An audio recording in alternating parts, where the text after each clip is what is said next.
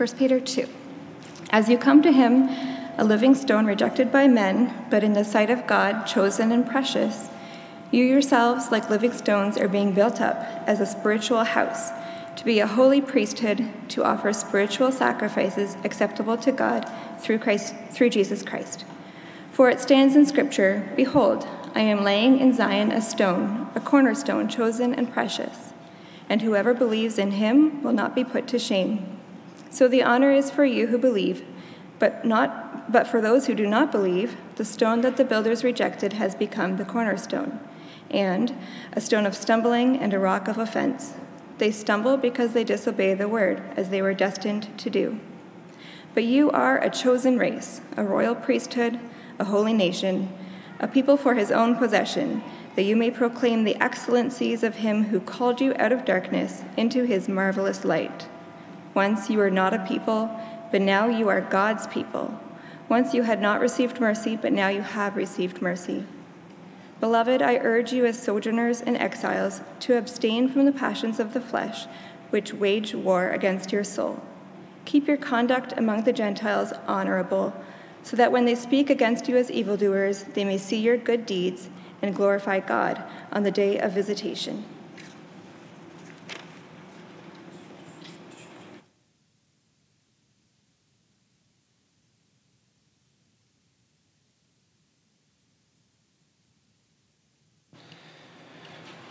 Well, good morning again. My name is Ben. I'm the pastor here. Glad to be with you. We're going to spend some time reflecting on this text from 1 Peter chapter 2. I wonder how many of you have hiked the Carbide-Wilson Trail in Gatineau Park. If you start from P11, which is where, if you ever have swum at the south end of Meech Lake in the summer, instead of heading toward the beach, you head up into the forest. Andrew, are we on? Are we okay? Do you want to keep going? Are we good? Okay, sorry. Instead of heading toward the beach, you head up into the forest, and about 2 kilometers later, you arrive at some ruins. And if you get there, there are remnants of a few different structures. There's this large rectangular building with windows. There's a dam. There's a circular building with strange holes in it. It really is a great hike if you have older kids or if you're just an adult. If you take your toddler, it's terrifying. Don't do that. But according to the Gatineau Park website, the ruins were once the workshop of a man named Thomas Leopold Wilson, and he was an inventor, he was a chemist, and he was experimenting with fertilizers and other kinds of petrochemicals. Now, as a casual visitor, you can make sense of the property. You're like, okay, if you read some of the documents beforehand, if you look carefully around, you can understand that the circular building was used as a generating station, and the large building with windows in it was an acid condensation tower, whatever that means. But, with your eyes, with your brain, you can put together the pieces of how this property once looked, how it worked. But imagine you could walk through the ruins with Wilson himself. Now, he's been dead for 100 years, so obviously you can't, but imagine you could. And instead of making educated guesses, imagine if Wilson could tell you how it was supposed to work. He would tell you, oh, this is why I put the generating station here, and this is how the water flowed in and the turbine worked, and this is how acid is actually condensed. Here's how it worked. He could explain everything to you because he set it all up. Today, lots of people are frustrated with the church. In some ways, it feels like the North American Christian church is either in ruins or in a building that was designed ages ago. And we look around and we're trying to figure out why is this the way it is? Why is that the way it is? But how much better would it be if we weren't just left to our own devices and creativity? What if we could go and talk to the creator of the church? Imagine if Jesus could explain to us, this is how things are supposed to work. Here's what this is doing. Here's what that's doing. And see, we've arrived at a very, very important part, maybe even the most important part of 1 Peter, because Peter's getting to the heart of the matter. He's asking these questions. What are we as a church? What are the people of God supposed to look like in the world? Later in the letter, he's going to get into all those different specifics. What about government? What about marriage? What about elders? What about this? What about that? But right now, he's giving us this sort of overall picture. What is the church? What is it supposed to be? Now, as he gives his answer, you're going to notice this passage is absolutely stuffed with Old Testament references, allusions, quotations, images, and we just can't get to them all in any sort of reasonable depth. It would really take all day, but I want to give you the big movements. What are the big things that Peter is teaching us. So I have 4 parts to today's message. Part 1, the foundation of the church. Part 2, the composition of the church. Part 3, the point of the church. And part 4, the external mission of the church. So first, the foundation. But even before that, when I say the word church, what I'm talking about are the people of God. The word church actually comes from this Greek word kuriakon, which just means the Lord's house or the Lord's people. And so when we speak of the foundation of the church, I'm not talking about a building, I'm talking about a collection of people. And further to that point, the church is both local and universal. Local because, Resurrection Church, but also West Village, the Met, whatever. They're local churches. These are local collections of God's people. But at the same time, we are also part of a global, universal, and historical church, all the people of God from all the times. So when we speak of the foundation of the church, do I mean the foundation of our church, or do I mean the foundation of the capital C church? Well, the answer is yes. It's both. We're talking about both. What is the foundation, or who is the foundation of the church? Look at verse 4. He says, "As you come to him, a living stone rejected by men, but in the sight of God, chosen and precious." And then down in verse 6, God speaks and says, "Behold, I'm laying in Zion a stone, a cornerstone, chosen and precious." Jesus Christ, he says, is the foundation of the church. He is its cornerstone. Now, cornerstones no longer used in modern construction. We now pour cement foundations, at least, residentially we do.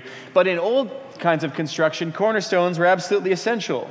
And the larger the building, the more sort of important and big the building was, the more important it became to select the correct cornerstone. You'd lay it first, and it became like the XY axis, and sort of even the Z axis, it would be flat, upon which the rest of the building would be built.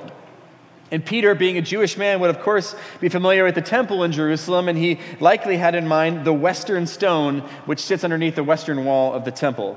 It's one of the heaviest objects ever lifted by unpowered machinery. It's 44 feet long, 10 feet high, and 10 feet wide.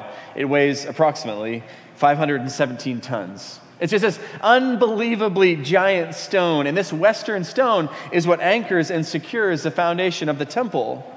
And Peter is saying, just like that giant stone under the temple secures it, so Jesus Christ functions as the cornerstone of the church. Everything else is going to be built on him. It's as if Peter understands 2,000 years or so from now, these Canadians are going to be sitting around and they're going to be arguing, what does this passage mean? What does that passage mean? What about changing sexuality? What about the winds of political change? What about pandemic questions and wars? And he's trying to say, look, before you do all of that, Jesus holds this whole thing together.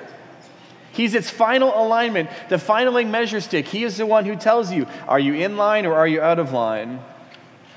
See, if you go and read Isaiah 28, and that's the verse that Peter quotes in verse 6 of our passage, Isaiah 28 is actually all about judgment on Israel. God spends all this time telling them, you're wrong here, this is the punishment for it. And then he promises them, there's coming a day when I'm going to lay a new foundation. We're going to rebuild this whole thing. And the new foundation will be just and true. In The Lion, the Witch, and the Wardrobe, C.S. Lewis includes this prophecy about Aslan the lion. And Lewis writes this, wrong will be right when Aslan comes in sight. And similarly in Isaiah 28, God's telling the people, this building you're in, it's all messed up. It's all out of alignment. Things are going wrong. It's crumbling. It's backwards. But a day is coming when wrong will be right because a new foundation will be laid. There'll be a new cornerstone upon which a new building will be constructed. And he tells them, Peter's saying, this cornerstone, it's Jesus. Now, of course, about Jesus, Peter acknowledges not everyone's going to see it this way. Rather, some people are going to know about Jesus and choose to reject him. That's in verse 7. While others, in verse 8, they're going to stumble over him, get offended by him. As well as I, by the society we live in, Jesus is not recognized as a foundation by everyone. And if you're familiar with the parable of the 4 soils, there are sort of these 4 responses to Jesus. Yes, some people take him as their foundation, but other people take a look and say, he's not for me. Others are intrigued and they stick around for a bit, but then something Jesus says offends them and it makes them stumble and they walk away. Others come and they grow for a while, but some other love chokes out their love for God and their faith withers and dies. So Jesus warns these believers in Asia, Jesus will not be accepted as the foundation by everyone. But he is the way you can recognize every Christian church. Does it have Jesus at the bottom? Is it aligned to him? If you jettison Jesus, you can have a building, you can have a community, you can have social programming, but you don't have Christians anymore. Now, part 2. So if that's the foundation, what is the composition of the church? So it begins with a cornerstone, but if you look in verse 5, Peter says, he calls Christians almost the exact same thing. He says, you yourselves, like living stones, are being built into a spiritual house. So he said, Jesus is the living stone, but we are the living stones. So if you're a Christian, you've been baptized, you've entered into the life, the death, the resurrection of Jesus Christ. But just before we talk about what does that mean to be a living stone, let's talk about how we became living stones. What came before? Skip down to verse 9 and answer a couple questions with me. What were Christians before God, or when God called them? Or where were Christians, pardon me? Where were Christians when God called them? He says they were in darkness. Verse 10, who were Christians when God called them? They were not a people. And still in verse 10, what did Christians not have when God called them? Mercy. So what kind of people are these living stones being built up into a spiritual house? They are those who formerly dwelt in darkness, alienated from God and under judgment. Which tells us something important. That there isn't a kind of person who is, quote unquote, a church person. There's not a personality disposition or an ethnic background or a gender or a vocation that makes someone more likely to be a Christian. The church actually is a group of people who aren't normally friends, who aren't normally together, but have been brought together. In most cases, we aren't related to each other. We have different interests, different abilities, hobbies. We have different stages of life. You don't live on my street. Politically, we're all over the place. Wealth-wise, we inhabit many different kinds of income brackets. What makes someone a church person is something happened to them. Or more accurately, someone happened to them. See, by the grace of God, if you are a Christian, you were taken from darkness to light, you were alone to now being part of this people, you have moved from judgment to mercy. What binds you to other Christians is what Christ has done. The church is a band of people not normally attracted to each other, but brought together by the love of Christ. In the TV series Lost, the story begins with a plane crash. This group of strangers thrust together to try and survive in the South Pacific. And as you might imagine, people on a plane have very little in common with each other, except the fact that they're on the plane. You want to go from this city to that city? I do as well. This is what we have in common, is this idea. And what made the TV show Lost interesting, before it got weird, was that every person in the show had these backstories, and there were flashbacks. This is what their life was like before the island, someone they loved, some experience they had. But really, what bound the people together, the very point of the show, without which it would not have been a show, was not the backstories, but the plane crash. That put them on the island together. See, look, what binds Christians together, it's not a love for singing in gymnasiums on weekend mornings. It's kind of a weird hobby, if that's your hobby. But what we are bound together by is the fact that Jesus has crashed into our lives, and life has never been the same. And your backstory, it may be interesting, it probably is, but that's not really why you're here. You're here because Christ has crashed into you. So if that is how we become living stones, what happens now? We'll look carefully at the verb used in verse 5. He says, Peter writes, you yourselves, like living stones, are being built up as a spiritual house. So we just need to have a little nerd moment here for a second. Are being built up, that's one Greek verb, and it's second person plural, present, passive, and indicative. And that's a lot of big words. Let me explain.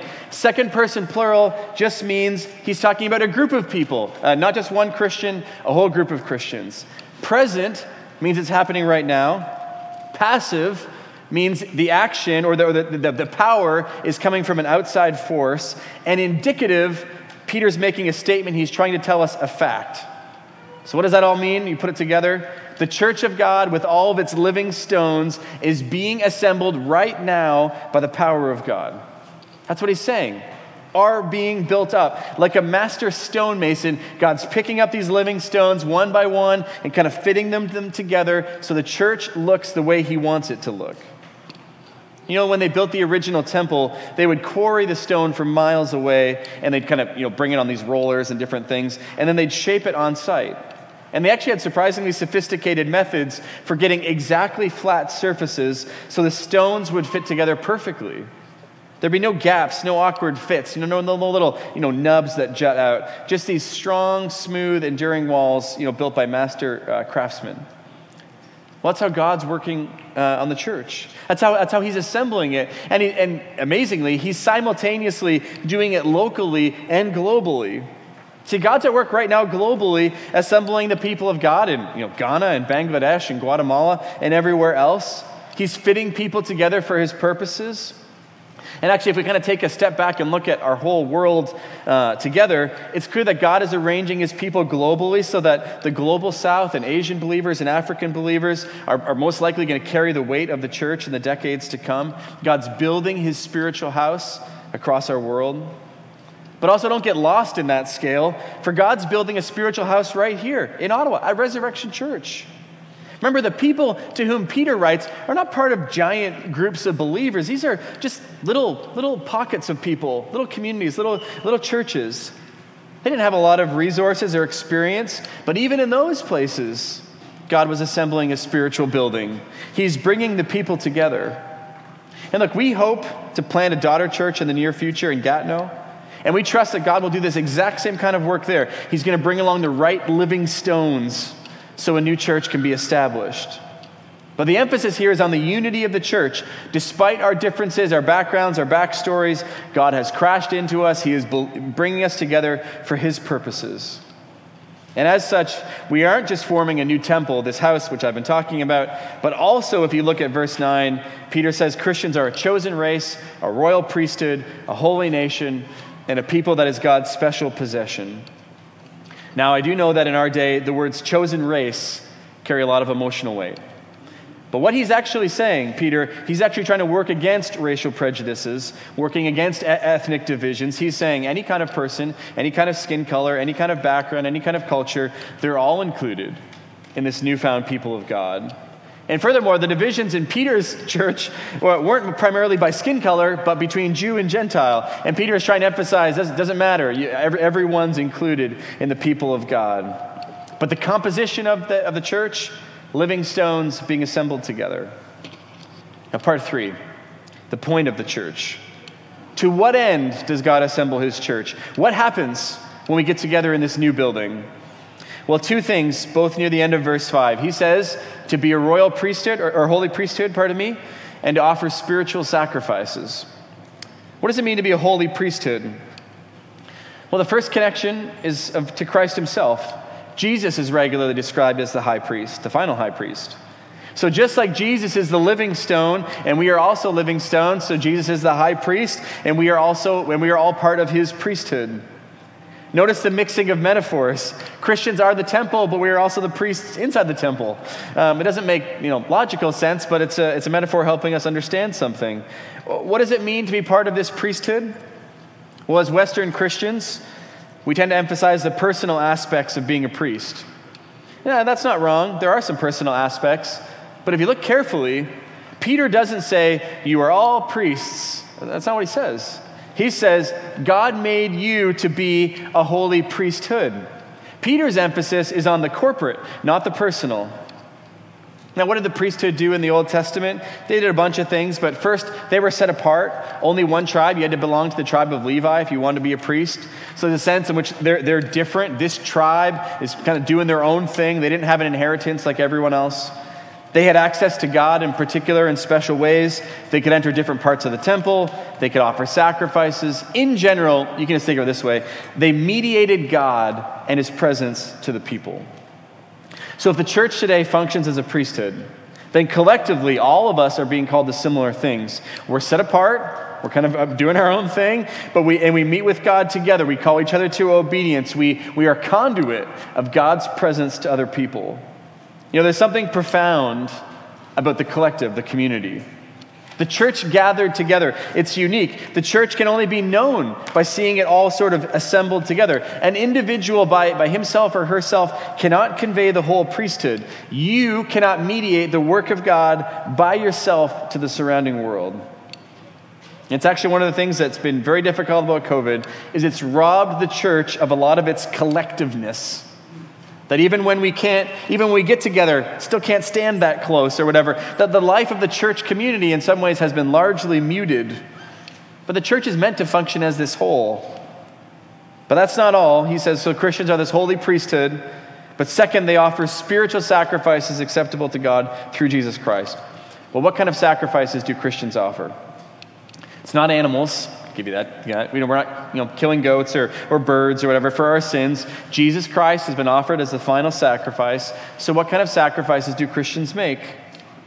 Well, at times, the scriptures speak of specific things as sacrifices. Singing to God, giving him money. These are called sacrifices. But the main spiritual sacrifice that Christians are called to make is actually themselves. And Romans 12 is the most famous example of this. Verse 1, he says, the Apostle Paul there urges the believers to present their bodies as living sacrifices. And then he calls it spiritual worship.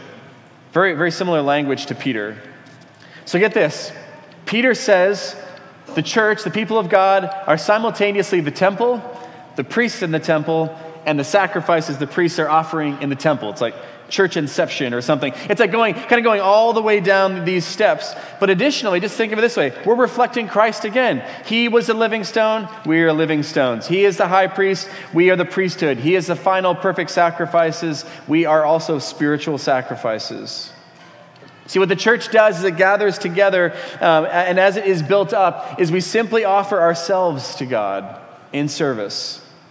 And I might argue that's actually harder and more difficult than simply, charging an exorbitant membership fee, or making the joining process, really arduous. Because what God tells us He wants from us is us. Bring what you do, bring what you have. Offer that as a sacrifice. Well, that's probably more challenging than saying, bring this amount of money. A friend was telling me a couple weeks ago about how much pastoring took out of him, and specifically how his heart has been broken, by people who leave the church, especially during this COVID season. And strangely, that means that this pastor is doing a good job, because it means he's let people in. He's cared, he's given of his very self, and then therefore it hurts, when people leave. See, there's another option instead of giving yourself. And it's just not a great option. The other option is you can come to church with your armor on, and you can protect yourself, and you can not let anyone get too close to you, and you can come with sort of high walls and a deep moat. And in that case, you're not offering yourself, you're coming to God and say, this is what I will give and no more. Like, that's technically an option, but that's not what God told us to do. What Peter and Paul write to us is that God wants us. Spiritual sacrifice is you. So bring yourself. So what are we doing here? What is the point of the church? Peter says we are functioning as a holy priesthood, offering ourselves to God in service. Okay, finally, part 4. The external mission of the church. One might argue that chapter 2, verses 11 and 12, the last two verses of our reading here, are the thesis of Peter's letter. They are his grand point. And maybe you should take this up as a challenge to memorize these ones, kind of lodge them away somewhere in your head, because these are good ones. Remember, Peter is writing to a people under threat and under pressure, and not primarily from within. Lots of the letters in the New Testament, Paul's all worried about, what about this, and these people are causing divisions. In 1 Peter, it's quite different. They're mainly under threat from without. The world is squeezing them, and it's pushing them, and in some cases beginning to persecute them. And so really at the front of Peter's mind, and he's like, look, we've waded through this grand theology, and that's really important, but Peter wants to tell them what to do with a world that despises them. And so he first calls them beloved, dear friends. It's this term of intimacy and closeness. And then he urges them to do something. And urging means that there's passion and pleading in his voice. And he tells his dear friends to abstain from the passions of the flesh which war against their souls. It's kind of interesting. Greco-Roman culture had worship long before Christianity ever came along. They had sacrifices and songs. They had priests and priestesses and temples. None of that stuff was new. It wasn't like Christians came along like, ooh, singing. They've been doing all those things, but the worship was different. See, Greco-Roman religious practice was to take some aspect of human existence, like motherhood or sex or death or war or alcohol, some aspect of human existence, and they'd give it a name and say, this is Venus or it's Mars or it's Pluto or it's Bacchus or whatever. And if you want more of that thing, if that is the thing you love most in the world, then you sacrifice for that God and you sing to that goddess, and you visit its temple in hopes that deity will give you more of what you desire. And it's interesting because that's a very basic definition of idolatry. Here is something good, here is something I want, and now it becomes the most important thing. I take the worship that should be set upon the true God and I set it upon something lesser. And Peter tells them, stop doing that. You are waging war against yourself. The sacrifices, the temple visits, all that, you are doing damage to your inner being. It's almost a way of summing up this whole first part of the letter. He tells them, you don't really belong. You're exiles. You're sojourners in this world. Don't let the passions, the desires of this life get too close. Don't get captivated by them. Embrace the new life that Christ brings. But that isn't all he tells them. See, we almost might expect at this point that Peter would tell them, hey, look, in light of the difficulty, the temptation, the resistance, maybe just join me in rural Greece. I'm going to set up a compound, where it's all going to be Christians, and we're going to be safe. That's not what he says. The Christian faith, listen to me, the Christian faith from day one has always been a missionary faith. It has always had an evangelistic calling. It has always understood that just as Jesus was sent as a light into a dark place, so each of us, we too are sent. To be a community, to be a city on a hill, but to be a witness and a light and as salt, to be missionaries just like our missionary God. That's what Christianity has always been like. And so Peter tells them, don't go live on a compound in the middle of nowhere. Live honorable lives among your neighbors. So even if they malign you, or even when they malign you, and they lie about you, they'll see your good deeds and they'll glorify God. It's almost word for word what Jesus said in the Sermon on the Mount, where Jesus said, let your light shine before others so they may see your good works and glorify your Father in heaven. I'm sure this is what Peter was thinking about. But look, this verse assumes Christians will be in proximity to non-Christians. It assumes it. That non-Christians will be close enough to see your life and to see your behavior. And not just in the good times, but in the times when you're being unfairly treated and people are lying about you and maligning you. So we're going to say more about this in the weeks to come, but we kind of end here. We are a church that's gathered, and we are a church that's scattered. Gathered because we do gather, because Christ is building us into this community. We're gathered on the cornerstone of Him. We're being built into this house where we're all offering what we can bring. But we are also scattered because we depart our worship services and our small groups and our friendships to be light and salt to our neighbors, to our friends and our colleagues. This is what God calls us to be and what He enables us to be. May we heed His voice. Let's pray together. Lord, we are grateful for this text, for the letter from Peter, written thousands of years ago, but extremely timely and helpful for us as we seek to be good citizens of Canada, but citizens of your heavenly kingdom as well. Please sink these truths deep into our hearts. Help us to believe them. Help us to live according to them. In Christ's name, amen.